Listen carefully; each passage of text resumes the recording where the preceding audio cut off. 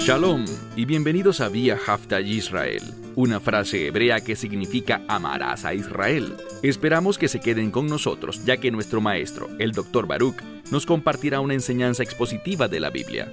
El Dr. Baruch es profesor titular del Instituto Zera Abraham, con sede en Israel. Aunque todos los cursos en el instituto se imparten en hebreo, el Dr. Baruch se complace en compartir esta enseñanza en inglés con doblaje al español. Para más información, visítenos en amarasaisrael.org o descargue nuestra aplicación móvil Mi Estudio Bíblico. Aquí está Baruch y la lección de hoy. ¿Juzgará Dios a este mundo? Sí, lo hará. ¿Existe alguna esperanza de que este mundo escape de la ira de Dios? No la hay. Los profetas lo expresaron claramente. Los últimos días serán tiempos muy difíciles, primero para los creyentes, y después de ese lapso, será difícil para Israel y las naciones. Por supuesto que Dios tiene un plan de salvación, pero ese plan es muy angosto. Solo hay un camino para ser salvo, un camino para que puedas escapar del juicio de Dios, para evitar su ira, y ese camino es a través del mensaje del Evangelio.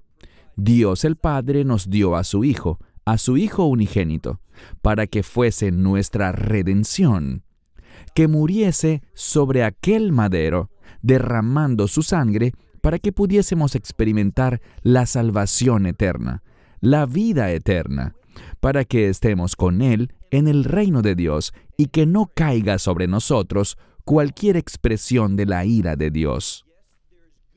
Sí, hay buenas noticias para aquellos que acepten la gracia de Dios, pero primordialmente, el mundo rechazará todo eso. ¿Qué dice la Escritura? Y esta cita es del propio Yeshua. Él dice: «Ancho es el camino que conduce a la destrucción, y muchos lo seguirán, pero angosto es el camino que conduce a la vida, y pocos lo encontrarán». Así que no se equivoquen. No le crean a los falsos maestros que dicen que al final los creyentes, la iglesia, saldrá triunfante y que vamos a convertir al mundo a la verdad de Dios, que vamos a ver que este mundo se prepara para el reino de Dios por la obra de los creyentes. Eso no ocurrirá. La palabra de Dios, tanto en el Antiguo Pacto, me refiero a la profecía hebrea, y también en el Nuevo Testamento, nos muestra un mensaje consistente.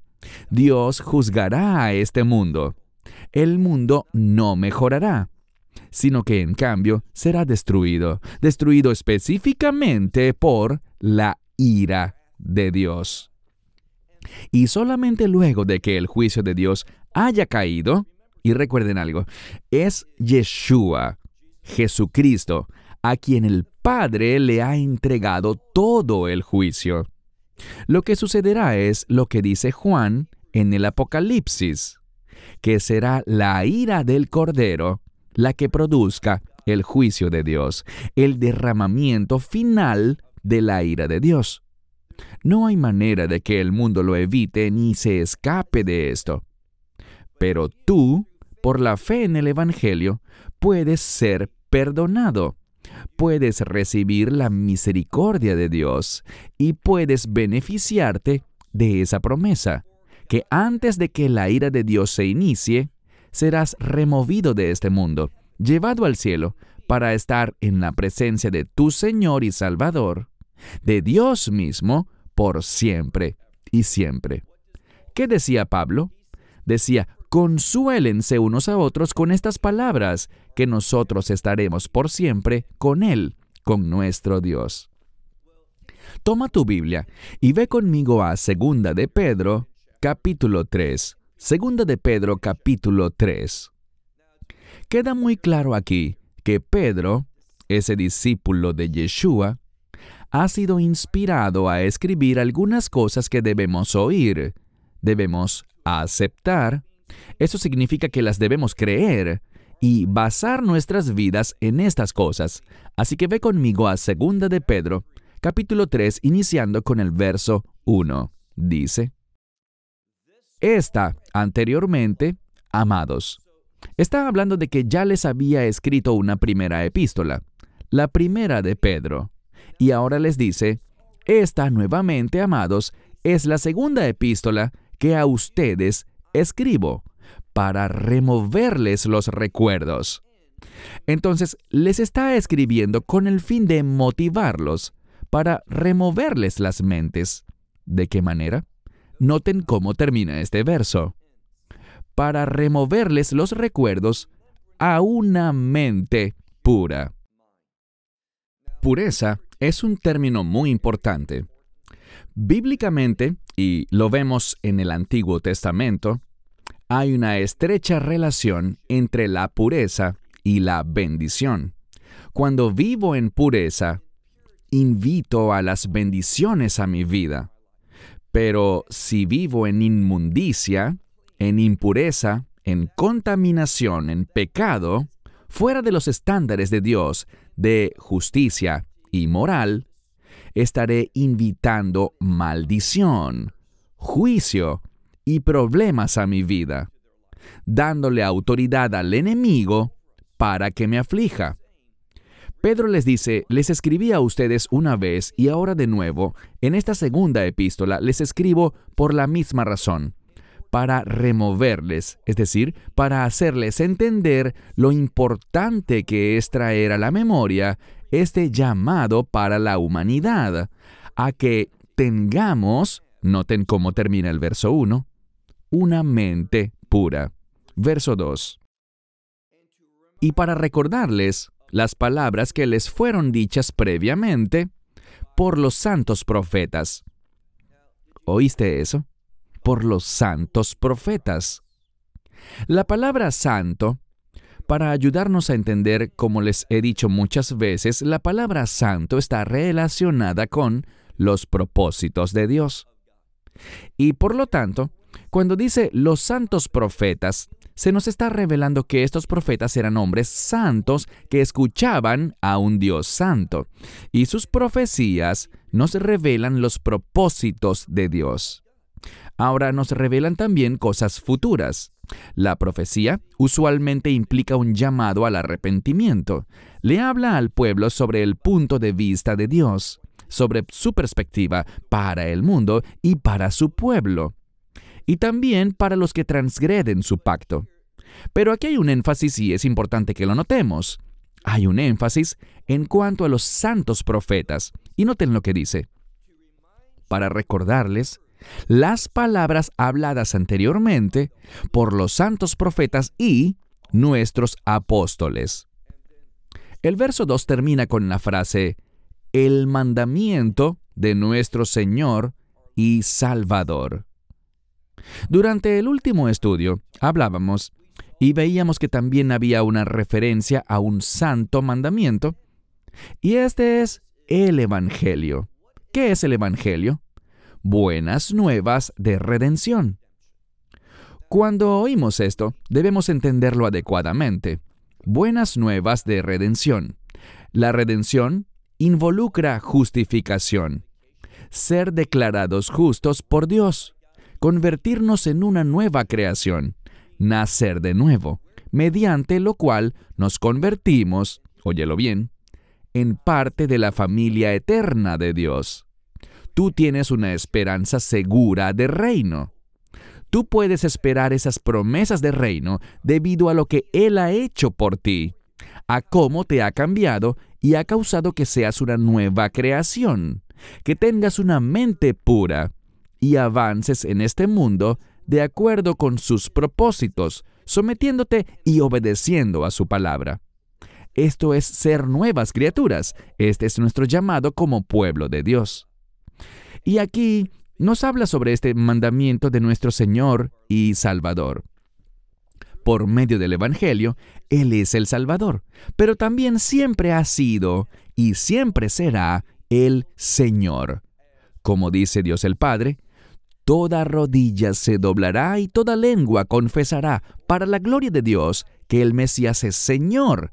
Toda persona lo reconocerá, pero, tristemente, la vasta mayoría lo hará después de haber muerto, cuando ya no habrá esperanza ni manera alguna de cambiar su destino eterno. Ellos reconocerán. Muchos creen que esto sucederá en el juicio del gran trono blanco. Allí ellos lo reconocerán. Sí, Yeshua, tú eres Señor. Pero para entonces será demasiado tarde. Verán, si tu nombre no ha sido escrito en el libro de la vida del Cordero, antes de la muerte, no tienes esperanza. Él habla aquí sobre este mandamiento de redención, de esperanza, la verdad del reino, el Evangelio. Y dice, sigue leyendo en el verso 3, esto primero sabiendo.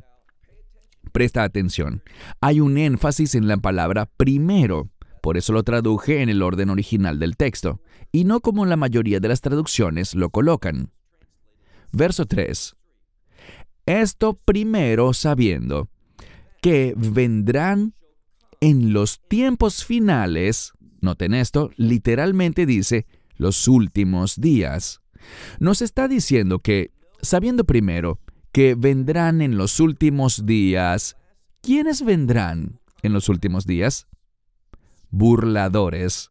Aquellos que, y la palabra griega para burlar, se relaciona con dudar. Estas son personas que dudarán de lo que dice la palabra. ¿Qué palabra? Principalmente la palabra profética. Ellos no estarán de acuerdo con los santos profetas. ¿Estás de acuerdo tú con los santos profetas? ¿Estás estudiando lo que ellos dicen en el Antiguo Testamento y lo que dicen los apóstoles en el Nuevo Testamento con respecto a los últimos días, los tiempos finales? Es vital que lo entiendas y tengas la perspectiva de Dios. El juicio viene y debes ver esto como una realidad. La única manera en la que podemos escapar de la ira de Dios es mediante ese santo mandamiento, el Evangelio, que nos hace capaces a nosotros que estábamos separados de Dios, de ser uno eternamente con nuestro Señor y Salvador. Es porque Él nos salvó que podemos someternos a Él y reconocerle. Qué maravilloso es vivir y demostrar que Él es el Señor de tu vida. De eso es de lo que se trata el discipulado. Leamos el verso 3 una vez más. Esto primero sabiendo que vendrán en los últimos días burladores, personas que dudan de acuerdo con sus propios deseos, y lo que muchas Biblias traducen es que andan detrás o siguen tras algo, pero está en pasivo. Serán sus propios deseos y no la verdad, no la revelación de la palabra de Dios, no las palabras de los santos profetas, sino sus propios deseos, los que los guiarán. Eso es muy importante. Cuando leemos andando según o yendo detrás, está en pasivo, es decir, sus propios deseos son la causa de que ellos vayan por el camino por el que van. Y están siendo guiados y dirigidos en ese sendero. ¿Y qué están haciendo? Basados en sus propios deseos, en lo que ellos quieren, dudan, se burlan de lo que los profetas han dicho con respecto a los últimos días. Verso 4. Y diciendo, estos burladores, ¿qué es lo que dicen? ¿Dónde está la promesa de su venida? Ahora, ellos dicen esto. Dios ha dicho proféticamente que el Mesías viene, pero ¿dónde está? ¿Por qué no ha venido? Y peor aún, quieren sembrar más dudas en tu mente y en la mía, diciendo lo siguiente. Porque desde los padres, desde el tiempo en el que los padres, es decir, los patriarcas, durmieron, esto es una referencia a la muerte, todas las cosas siguen igual, desde el inicio de la creación. Lo que dicen es esto. Si vuelves a la época de los patriarcas, cuando recibieron estas promesas, cuando el pacto inició, cuando los patriarcas murieron, todo sigue igual. No ha habido cambio alguno en la creación. Todo sigue de la misma forma. Te pregunto algo. ¿Te parece cierto? La respuesta es no, no lo es. Han habido cosas que han sido únicas y diferentes que Dios ha hecho. Y vamos a ver una de ellas, sobre la que Pedro hará énfasis por una razón. Estamos hablando de juicio, de la ira de Dios. Desde que Dios terminó la creación, ¿nos ha mostrado alguna vez su ira? Sí, lo ha hecho. Y esto debería ser de gran importancia para nosotros. Debería causar que entendamos que el juicio de Dios es una realidad. Miren por favor el verso 5. Porque ha escapado de su conocimiento. Fíjense, estos individuos burladores que rechazan la profecía, que no conocen la verdad profética, ni la del Antiguo Testamento ni la del Nuevo, estos individuos dudan de las cosas de Dios. ¿Por qué?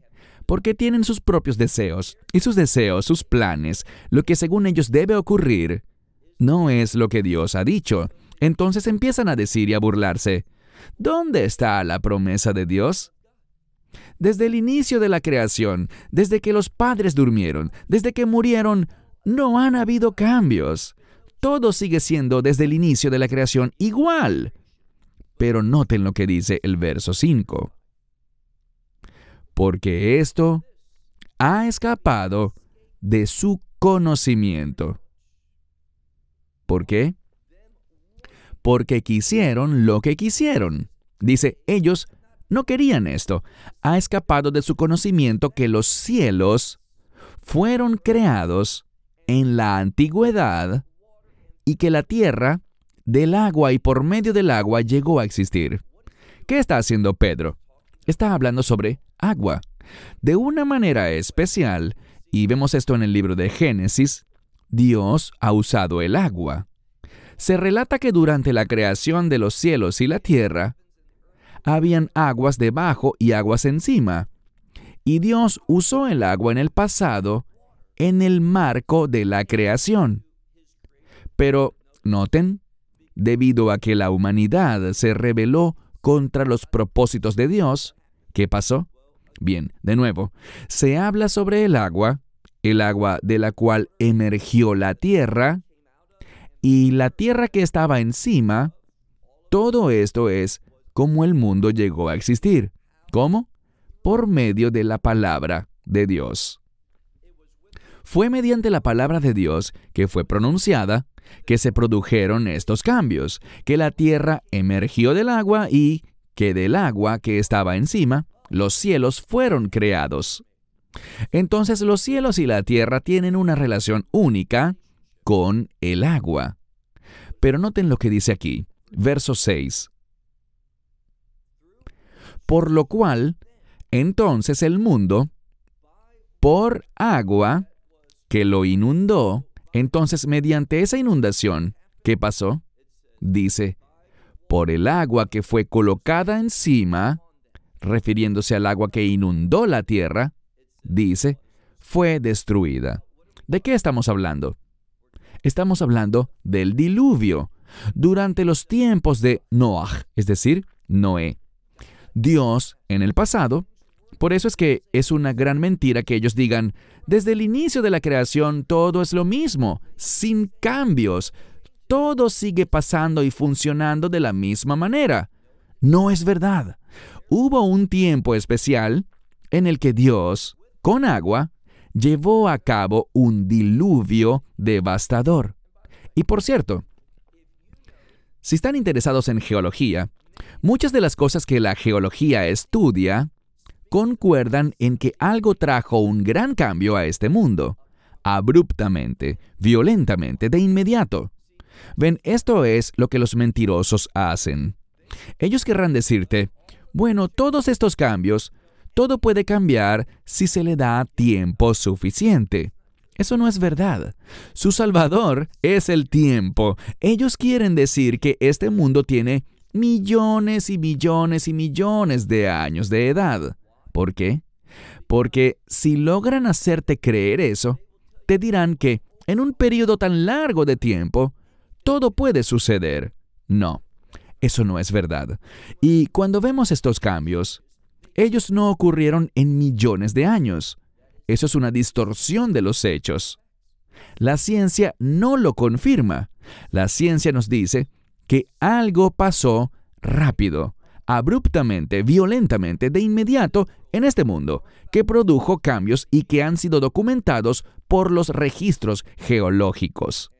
Por esto resulta tan falso de la gente que piense que la ciencia es la respuesta.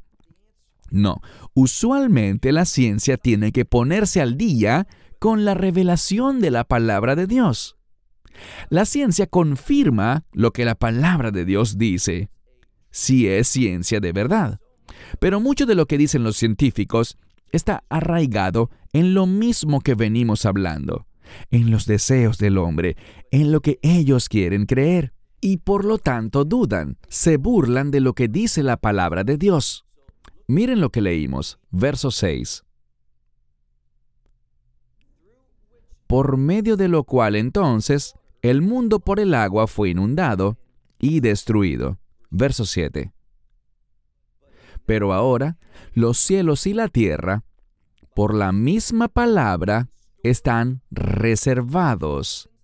Entonces los cielos y la tierra, por la misma palabra de Dios, los cielos y la tierra están reservados ¿para qué?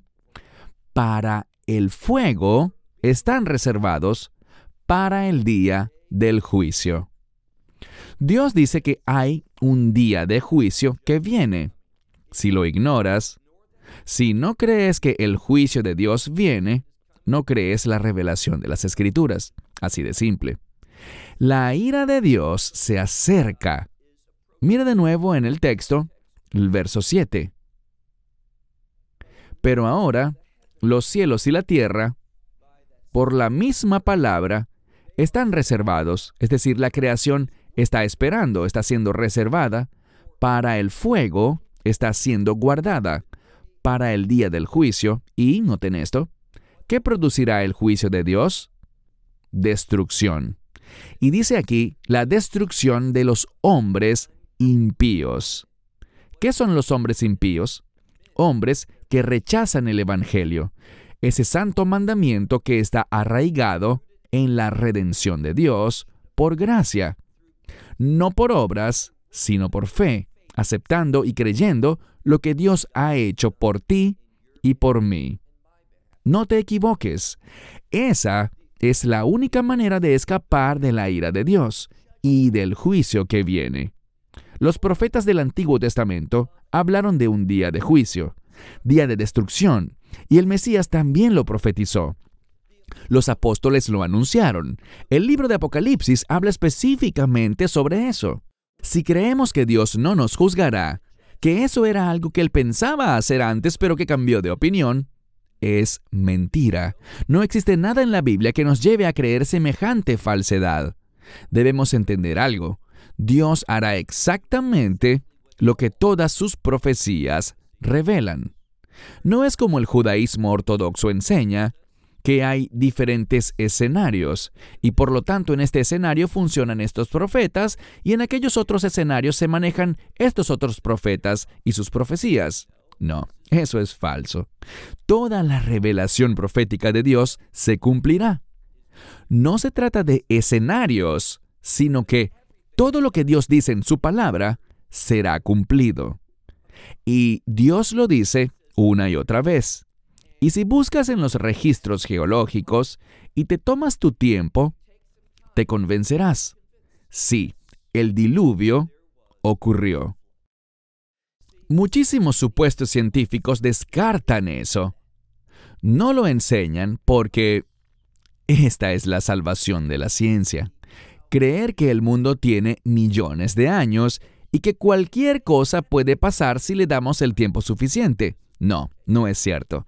Y si te fijas en los registros, algo pasó abruptamente, rápidamente. Algo pasó violentamente y eso fue el diluvio. Y todavía podemos ver en los registros geológicos los efectos del diluvio. Es la única explicación que tiene sentido para lo que vemos en los registros geológicos. Por tanto, leemos aquí: sí, ahora los cielos y la tierra, por la misma palabra, estos lugares, los cielos y la tierra, están reservados, para el fuego están reservados, para el día del juicio y de la destrucción de los hombres impíos. Verso 8, nuestro último verso por hoy. Sobre el verso 8 probablemente la mayoría de ustedes haya oído esto. Muchos lo comentan y déjenme simplemente leerlo para luego comentar al respecto. Pero en esto, no permitan o dejen que se les escape. Dice, recuerden esto, no dejen que esto se escape de su entendimiento. Amados, hablándole a creyentes, que un día, para el Señor, es como 1000 años, y 1000 años son como un día. ¿Qué quiere decir él con esto? ¿Que 1000 años son como un día y un día son como 1000 años? Que con Dios todo es posible. En otras palabras, lo que tú podrías pensar que no sucederá en 1000 años, Dios puede llevarlo a cabo en un día. Y lo que tú crees que puede pasar mañana, que es inminente, no, Dios puede demorarlo por 1000 años. Lo que esto quiere decir es que Dios es el amo del tiempo. Él es el Señor del tiempo. Él puede hacer que las cosas pasen de manera abrupta y rápida, y también puede demorar las cosas. ¿Por qué? Porque Él es soberano. Esto es lo que la Biblia nos está diciendo. Y está escrito por una razón. Debemos entender que con Dios, todas las cosas son posibles. Él es el amo, el rey de la creación. Por lo tanto, Dios es capaz y Él lo hará. Él cumplirá todo de acuerdo con su palabra. Esta es la pregunta. ¿Vamos a aceptar esto como la palabra de Dios, como su santa revelación, dada a nosotros con el fin de que podamos responder a ella, sumisa y obedientemente? Lo que significa en un principio aceptar el Evangelio, porque hasta que no seas una nueva criatura, jamás serás capaz de servir a Dios. Y más allá, hasta que no recibas el Evangelio, no tendrás la mentalidad, la perspectiva, lo que Pablo llama la mente de Cristo, con el fin de mirar las cosas correctamente.